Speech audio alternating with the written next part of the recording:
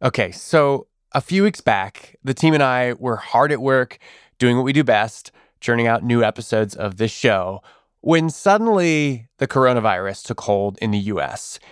And we thought, this will have an impact on a lot of things, but it's not something we'll need to talk about on this show. Well, apparently, that wasn't very well thought out, because in this episode of The Pitch, the virus, otherwise known as COVID-19, plays a role. But that's not till later in this episode. Here's the thing, though. I did an interview with one of our investors, Jillian Manis, and she explained how big of an impact this is already having on early-stage startups. And she outlined exactly what founders should be doing right now and what startups can expect in the next year or so. The team and I really enjoyed that interview, but we couldn't fit very much of it into this week's pitch. So we turned it into its very own special episode. To hear it, become a Pitch Plus subscriber. You can sign up for entirely ad-free listening and get bonus episodes like the one we dropped today, titled Jillian Manis on the Coronavirus and Startups. All right, back to today's episode. The pitch for Who's Your Landlord is coming up in just a moment.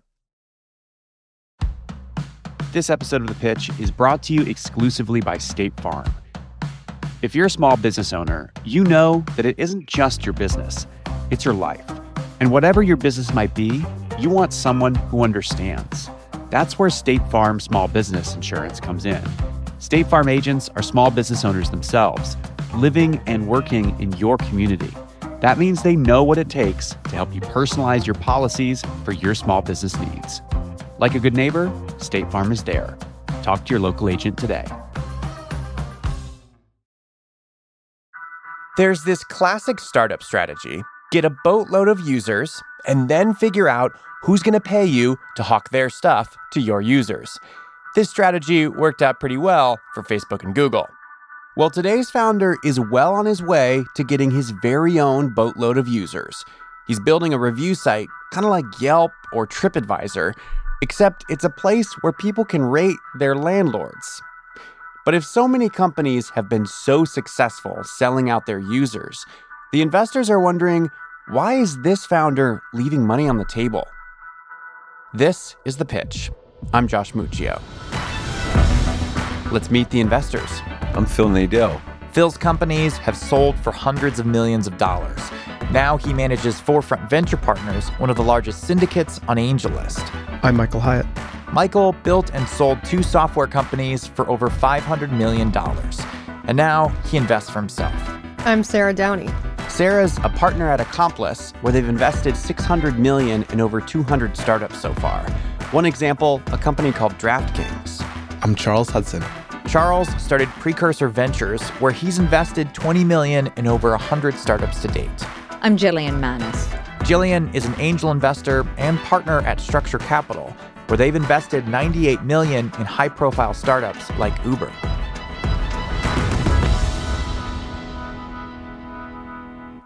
All right, here we go.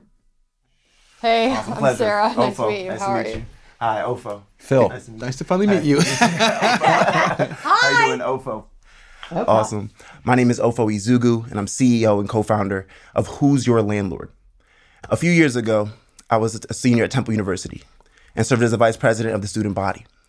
It was in that position that I saw a lot of complaints from students, with the main one being namely housing. So students were annoyed that they had signed a lease, and on the other side of the lease, if they were a female tenant, they were being harassed by their male landlords. There was infestation issues. There were septic tanks backing up and basements flooding, electrical fires that would happen over your break, and you'd come back to seeing that house. Welcome to Philly, baby. Right, welcome to Philly. And so the key for us was there had to be some way you could review your landlord before ever signing a lease, so you know what you're getting yourself into. That began the nugget of an idea, what would become Who's Your Landlord. If you're a renter using our platform, you can go on it and post reviews, see reviews on Who's Your Landlord. Okay. We have reviews in 7 key categories for landlords, property managers, and developers, ranging from responsiveness to condition of property and safety. If you've ever had a crappy landlord, it should come as no surprise that it was pretty easy for Ofo to get people over to his new website to review their property managers. But what Ofo realized was that there wasn't all that much money in renters leaving and reading reviews. The people with the deep pockets are the landlords. So he started to build something for them. On the other side of our platform, we've created a dashboard for landlords, property managers, and developers to also seek value as well in our platform. And the key thing for them is they want to understand what people are saying about them across the industry. By aggregating reviews from all over the web, OFO thinks that he can save the landlords a bunch of time. They can respond to those reviews that come in on Who's Your Landlord, Google, Yelp, or wherever. Plain and simple, he's selling subscription software for landlords to engage with their tenants. In investor terms, they call it SaaS. In the last 4 years, we've grown tremendously. And at this point, we now have reviews in over 275 U.S. cities. We have over 15,000 reviews between New York, Philly, and D.C. alone. We've been named one of 5 apps to use when looking for housing in New York City by the New York Post. And we've been called the MVP of landlord review sites, according to apartmenttherapy.com. And we're raising currently $1 million. With that, I'll take questions. What's the valuation of this round? $6 million cap. So you go to a landlord to pitch this, right? And you're saying, okay, this is going to enable you to be more responsive to problems or concerns that are being raised by potential renters, right? Is that the pitch? So you're more aware as to what's being said about your building online, how you can address it. What we've seen oftentimes too is a landlord will be based in Florida, for example, and have a management company in New York City, and really not be keen as to what's going on within their building. So when they are then made privy to that information, whether good or bad, they then also know how to best operate in terms of using that company going forward or not. And then how are you acquiring the landlords? That's been all through warm introductions. So right now in our pipeline for 2020, we have about 350,000 units. The way we've gotten to that number is by getting personal introductions to the CEOs, the CMOs of these bigger development companies. How are you getting those? Because a lot of so 3 of our investors are CEOs of commercial real estate and residential real estate companies. And we've now partnered with some of the biggest clients in the real estate space, namely Berkadia, which is a Warren Buffett company, a Berkshire Hathaway and Lincoln Financial Group partnership. OFO's doing some serious name dropping here, but for good reason. The name Berkadia is going to be important as this pitch goes on. They're a real estate behemoth. They do a lot of different things, but most importantly, they lend money to people who want to buy rental properties. So Berkadia knows a lot of landlords. But before we get ahead of ourselves, How do you make money? Yeah, absolutely. So it's a subscription SaaS software. We charge $1 per unit per month for real estate developers, landlords, and property managers to use our software. We're in version 2 of our beta. We're now in a paid pilot mode. That's why we partnered with Berkadia, because they're actually rolling out our software to several of their clients. Okay, so I guess sell us on why this is going to be a big cash flowing business. Like where's the meat? Where's the money here? Certainly. So we charge $1 per unit per month for real estate developers, landlords, and property managers to use our software. Currently in the US, there's just under 50 million residential units out there. But that's a small market. 50 million a month in a total market, I don't know, whatever, 600 million a year. It's too small to matter. So it's not, in the sense that, first of all, the money will go up. So we're not just going to be charging $1 forever in perpetuity. This is just what we're charging right now. But is that where the money is? Something hits me with, that's not where the money is.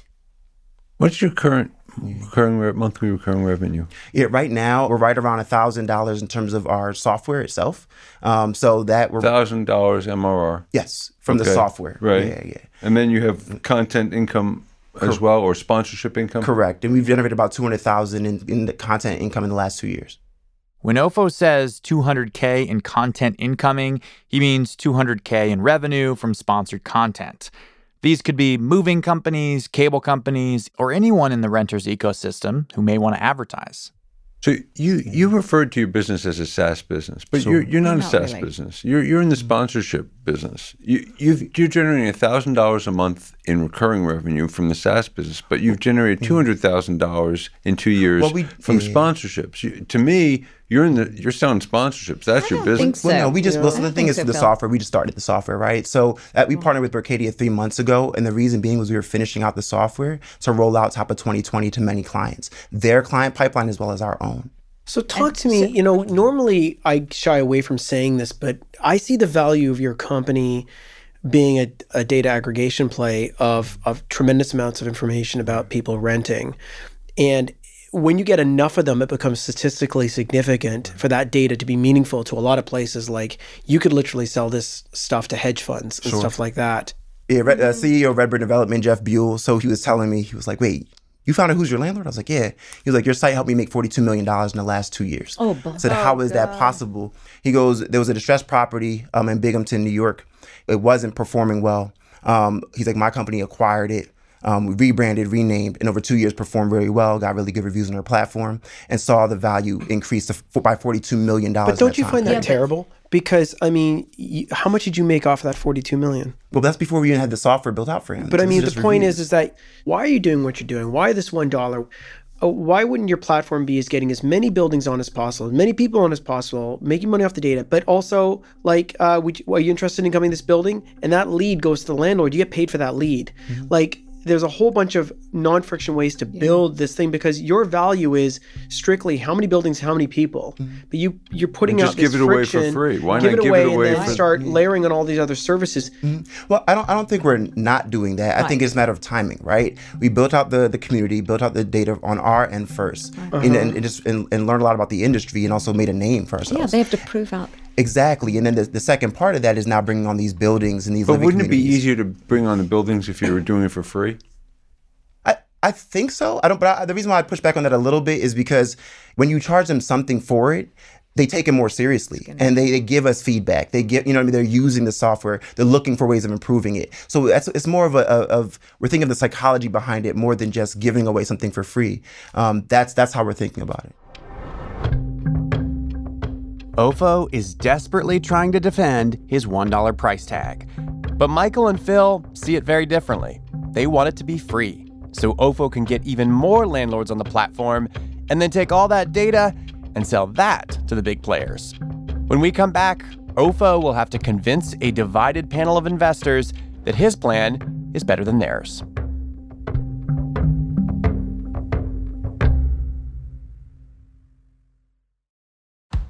This episode of The Pitch is brought to you exclusively by State Farm.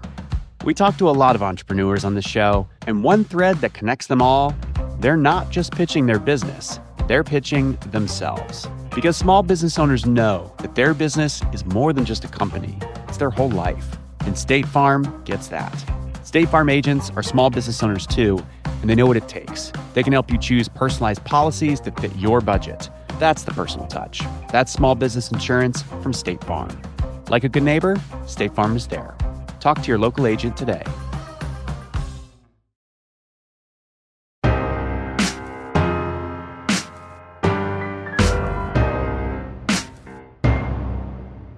Welcome back. The investors just started to dig into the Who's Your Landlord business model. OFO explained his strategy to get a bunch of landlords paying $1 a month. Now, Sarah's like, what about all those bad landlords that don't really care what their renters have to say?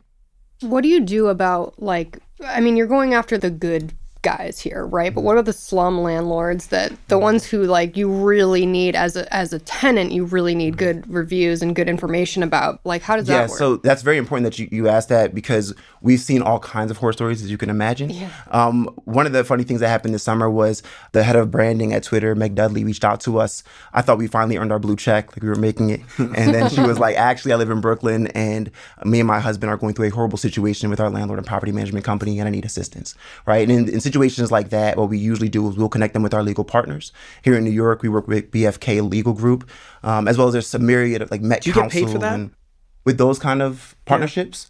Yeah. If it was to, I think, manifest into them working with them in some capacity. But why? If you just send somebody a potential client, they should pay you for that lead.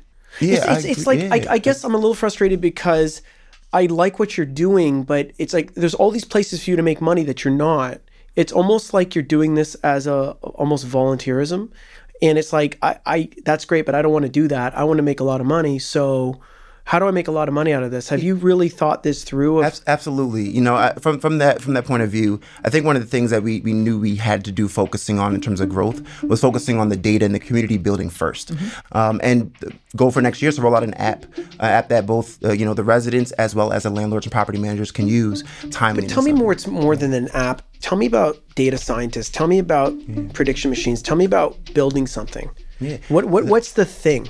What's the end game here? Yeah. The end game, so our partnership with Berkadia is huge because organizations like them, we're meeting with Fannie Mae soon too, kind of very similarly. Those kind of companies, they see a lot of value in what we're doing and could potentially exit to them. Okay. Can you expand a bit more, if possible, on your partnership with Berkadia? What exactly? Absolutely. Okay. So we meet with Berkadia every week. The focus of our partnership with them is simply to build out our software and technological stack. So they're going to help you. They're helping us do that now versus us making it as a team and then just rolling it out and hoping it sticks. I actually like that a lot. I often think that if you can have one sort of halo anchor partner, right, to help you build the product, that we look for in most of our companies. Oh, that's OFO's plan. Get in deep with this industry kingmaker. If he solves their problems, suddenly he's got a lot of landlords using his software. And while Jillian is intrigued by that path forward, Charles is more interested in another path, advertising to renters. You look at Yelp. What is Yelp to Yelp? You can pay to advertise if you're a restaurant or a business to boost your listing, but the product is effectively free to both sides to generate the most activity.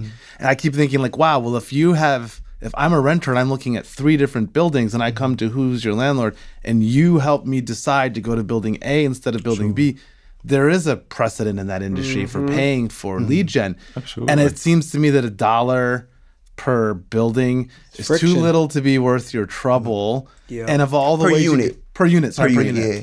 And so I just keep coming back to the point that Michael has, which there's so much money. You're creating so much value for the landlords. Right. I kind of would be happier if there were a model where you're like, hey, it's $5 a unit, $1,000 building minimum.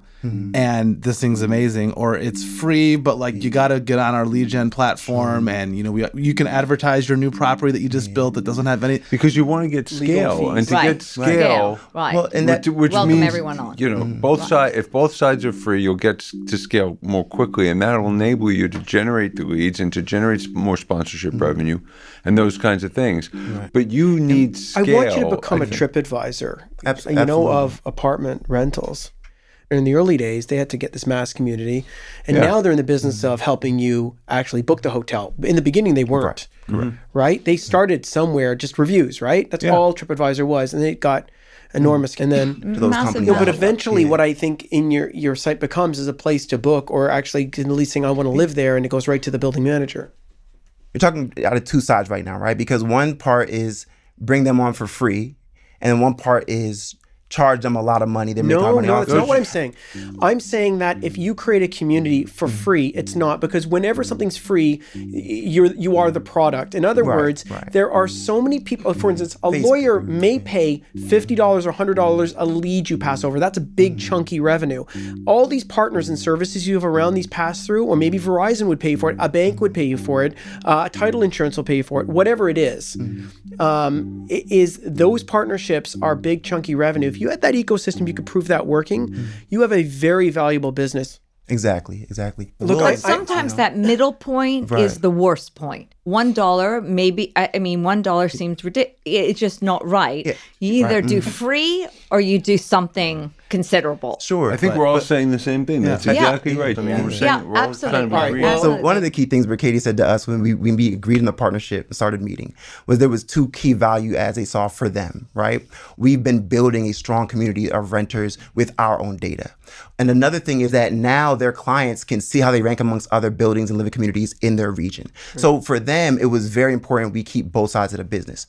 I don't think you guys are inaccurate in saying one could be its own thing and the other could be its own thing. But I think the way we have real power in the real estate industry and become that big player you're talking about is by keeping both. If every tenant is on it, they'll pay attention. And I keep coming back to something that I guess it's a core belief for me, which is there's a very strong relationship between the product you build and your business model. And if you want to charge, if your business model is for me, this is why this is so important, this whole conversation. If you really want to build a SaaS business and you really want to extract money from landlords, that is a totally reasonable way to go. You are going to end up building many more features that increase the value of the product to the landlord so that you can take out more money. If instead you say, hey, we're going to be a marketplace, you're going to pick up the phone and go call Burrow, and you're going to call moving companies. You're going to say, who are all of the ancillary providers around a move? And then you need scale. And we need scale, and we're going to build relationships. And then you want to do it free. And we're going to build product features that enhance viral distribution, that bring more traffic to the site. And those are 2 really different businesses. And it's not for me to say which one you should build. And so I'm going to pass because I think my instincts are on building a business that sounds like it's different than what your instincts are going to lead you to do, which doesn't mean that I'm right and you're wrong. It's just hard for me to work with entrepreneurs when I feel like we're not totally aligned. And I have to say, I think you have so many insights about what works for both sides of this marketplace that no one else has. I think you're not getting properly compensated for what you've learned. That's what I'm trying to say. And I think you are sitting on a gold mine of information about what works. And to me, it would be a tragedy for you to not extract an appropriate amount of value for what you've created. Charles just said the words gold and mine, but then he passed. Huh. Let's see if any of the other investors are willing to roll up their sleeves and start digging. I'm going to pass, but here's the thing. I would really like to invest in your company. I just need you to come back and tell me how you're going to have big, fat, chunky revenue come in, and I'm not sure you know exactly how to do that yet. I think when you figure this out, it's going to be extremely powerful. You're onto a very interesting thing here, but you're going to have to make the jump to how do I extract what Charles said, which is how do I extract the value out of people? And I'm kind of pained in this pitch because I'm like, but where's the, I know Jillian wants me to say it, where's the beef? Is that it's sitting there. I want to track you. I think you're a wonderful young man. I love what you're doing, but I want you to show me where the real revenue is. Yeah, thank you. The thing I'm struggling with here is like, I get what people are saying, like you're straddling this line of like, should it be free and pro tenant? Should it be paid? And I mean, it could be, there's a lot. I think you just need to figure that piece out. I'm with Michael in the sense that like, once you answer that question, which is I think the fundamental question for this whole business, I think it's really interesting and you have like a spark to you that is really awesome. So I would love to keep in touch and so it's a pass for me for now, but I really like what you're doing and you. Thank you. So you've sort of gotten me over my initial concern about when I asked you about the sales process, because I just don't see that as scalable. And also the fact that if you're a SaaS business, which you say you are, you're at $1,000 MRR, which is a great start, but too early for us. So sort of for all those reasons, it's too early and I'm going to pass. Yeah, thank you. Thank you. So I think that you're going to address a lot of these questions. I think Berkadia, with their help and their contacts, I think you're good. I think you know what you're doing. Yeah. And so I do feel, even though you keep saying this sounds like a volunteer, you keep saying, I think that this has both the values that I look for, along with elevating communities, creating more transparency. So I'm going to put 25,000 in. Okay. Awesome. Okay, of my own.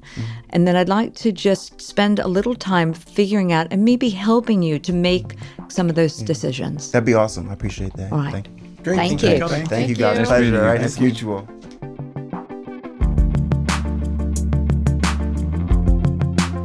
The investors see so much potential, but OFO's business plan is pushing them away. All except for Jillian, who's not sold on his plan either. But she thinks that with a little guidance from her, he can figure out if he wants to be a SaaS business or a review site. I think he needs to decide if he's fish or fowl. I think that's the key thing. He can also make a business, I believe, out of a SaaS company, but not charging $1 a unit a month. No. So that's a way to go. Or the marketplace where you're just scaling it for free to both sides and selling leads to everyone and doing it that way. But you can't, if he's at 1,000 MRR and he's generating 200,000 in sponsorship, he's not a SaaS company right now. Yeah, I agree, but he's not a SaaS company, but he's building this out with Berkadia, and that is not a small feat gaining their partnership. I need to understand that more and what they're going to do, because a lot of these companies, I have two right now, they have an anchor, they're building it out, and that anchor is going to buy them. I mean, that's basically how it's looking right now. And so I think that... Yeah, I'm uncomfortable with that. Well, I want to find out more, and I'm willing to invest a bit. When we come back, Jillian meets with OFO, and then coronavirus.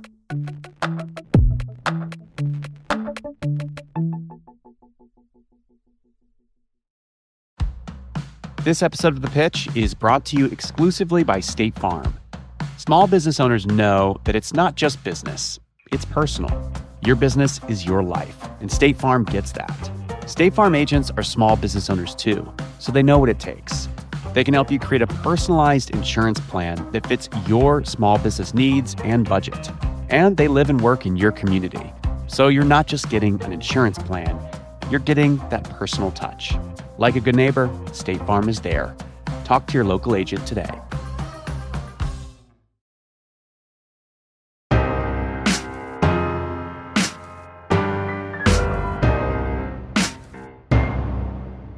Welcome back.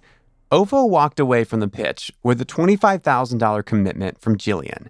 He also walked away with a clear message from all the investors. Dude, you got to pick a side. Are you the Yelp for renters, or are you building software for landlords? Because you can't do both. And Ofo didn't really get to communicate this in his pitch, but in talking to him a couple months afterwards, it was clear he couldn't disagree more. When we sat down with Berkadia in August to really put this all together, our partnership, they asked us, they said, it sounds like two businesses in one. And they said, we like that very much. The beauty and what's going to be the gold of your business is that you do marry the two. This isn't just a landlord-driven company where you don't care about the residents, you're about the dollar signs from the landlord. This isn't just a tenant-driven company where it's all about just shitting on your landlord, lack of better terminology on it, and then doing away and not caring about how landlords, property managers, developers feel. The reality is somewhere in the middle is always the truth. I've looked at our information and data. I know the beat of a millennial in general, especially in urban environments, being cities, and I can speak to those experiences. So this is where I really genuinely feel like the founders of a company come into play, because my personality has always been bridging that gap. And there's so much money right in the middle. Jillian said she wanted to invest $25K in the room, even though she seemed to agree with the other investors and felt like you did need to make some big changes to the business, that you did need to pick a side. I'm curious, what's happened with Jillian after the pitch? Yeah, so Jillian's been great. So right immediately after the show, she was pretty responsive, I think within the first 48 hours. We had a conversation. When you're talking with her, you know not to cross her, but also you feel like she could give you a hug at the same time. And I love that. So that's how I feel like the call's energy was, throughout it was, I'm gonna hold you to task for being a founder. You need to be a CEO, right? So I'm gonna ask you CEO style questions, but I also care about the founder part of you as well.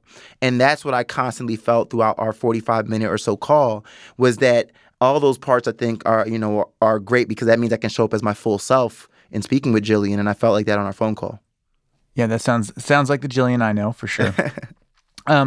What did she want to see changed? What was she pushing for in that call? We definitely revisited the business model approach, right? It was, let me meet with Berkadia. Let me learn a little bit about how they're looking at things too. But I think there's a way we can really blow this up in a very, very strong way. And then we closed the call by her talking about next steps, right? And post that meeting with Berkadia, we were in the green, right? Like she was reaffirming that she was committing the $25K. And they're cool with that? Like your customer's cool with talking to a prospective investor who hasn't made up their mind yet and like filling them in on all the details of your business? I'll be real. Berkadia is the reason why we closed the last 3 investors. And every time they leave that Berkadia meeting being like, oh yeah, this is the future. Like we just met with Fannie Mae on Monday. Like Fannie Mae and Berkadia facilitated that connection. And Fannie Mae has things, and I won't get into all the details of it, but I mean, it's major, man. It's major. All right. It sounds like a lot hinges on the relationship with Berkadia. Like maybe too much of the business's success just depends on this one relationship. How do you feel about that? I think everything's kicked into overdrive since the deal. But I don't. It doesn't hinge on it, because we in the first $500K, it didn't necessarily rely on that Berkadia deal, right? So I look at it as more fuel to the fire, really sparking that ignition, and I think that's great. It's no steps backward, just forward progress. So I'm excited for the next Berkadia and the next one, and so are they. That means that they've bet on the right jockey and horse. Nice. Awesome, man. Well, I hope you're right. Me too. Me too.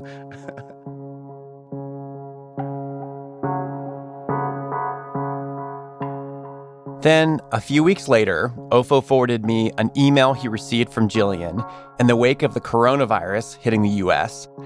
And she said in that email, and I quote, "I'm going to pause on all investments at this time.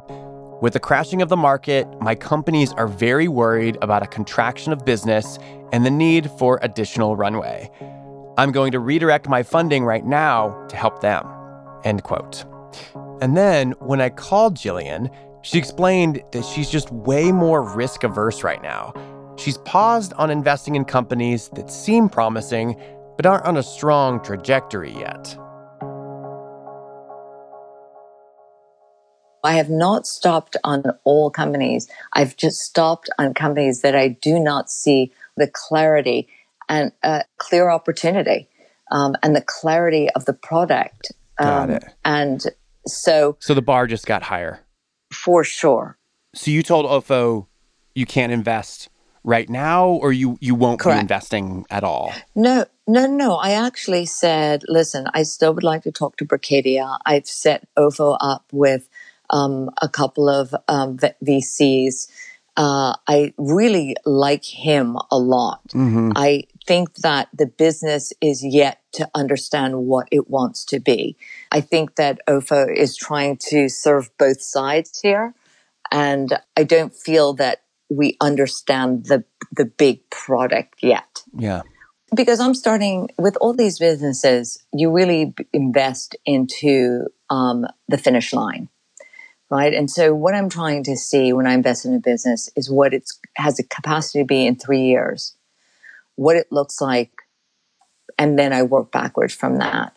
And it's not necessarily the exit, but I'm trying to reverse engineer a company. And with Ofo, I couldn't see how I could reverse engineer it because I didn't really know what the finish line is looking like. So those were all a lot of the concerns that were brought up in the pitch room. And that was the bulk of the discussion between you and the other investors was around where's the real business here? Where's the real venture scale business here, Ofo? But ultimately you invested kind of despite those things because I got the sense that you really wanted to help him. I do. So what changed? I think the coronavirus.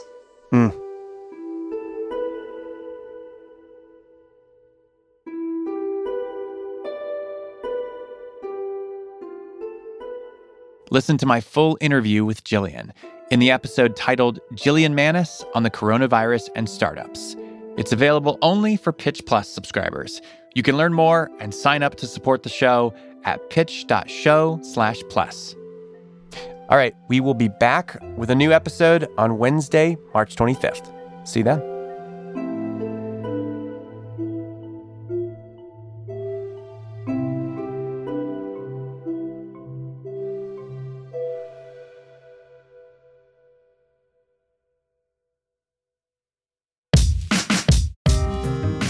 The Pitch is hosted by me, Josh Muccio.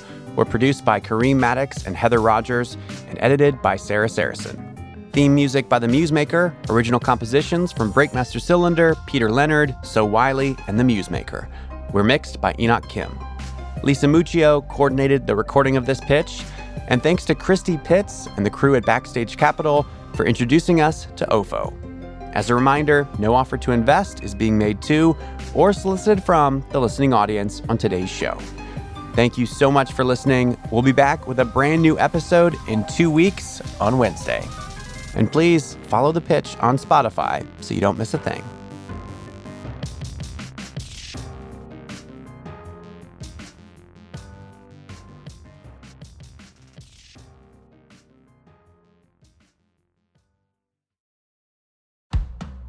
This episode of The Pitch is brought to you exclusively by State Farm. If you're a small business owner, you know that it isn't just your business, it's your life. And whatever your business might be, you want someone who understands. That's where State Farm Small Business Insurance comes in. State Farm agents are small business owners themselves, living and working in your community. That means they know what it takes to help you personalize your policies for your small business needs. Like a good neighbor, State Farm is there. Talk to your local agent today.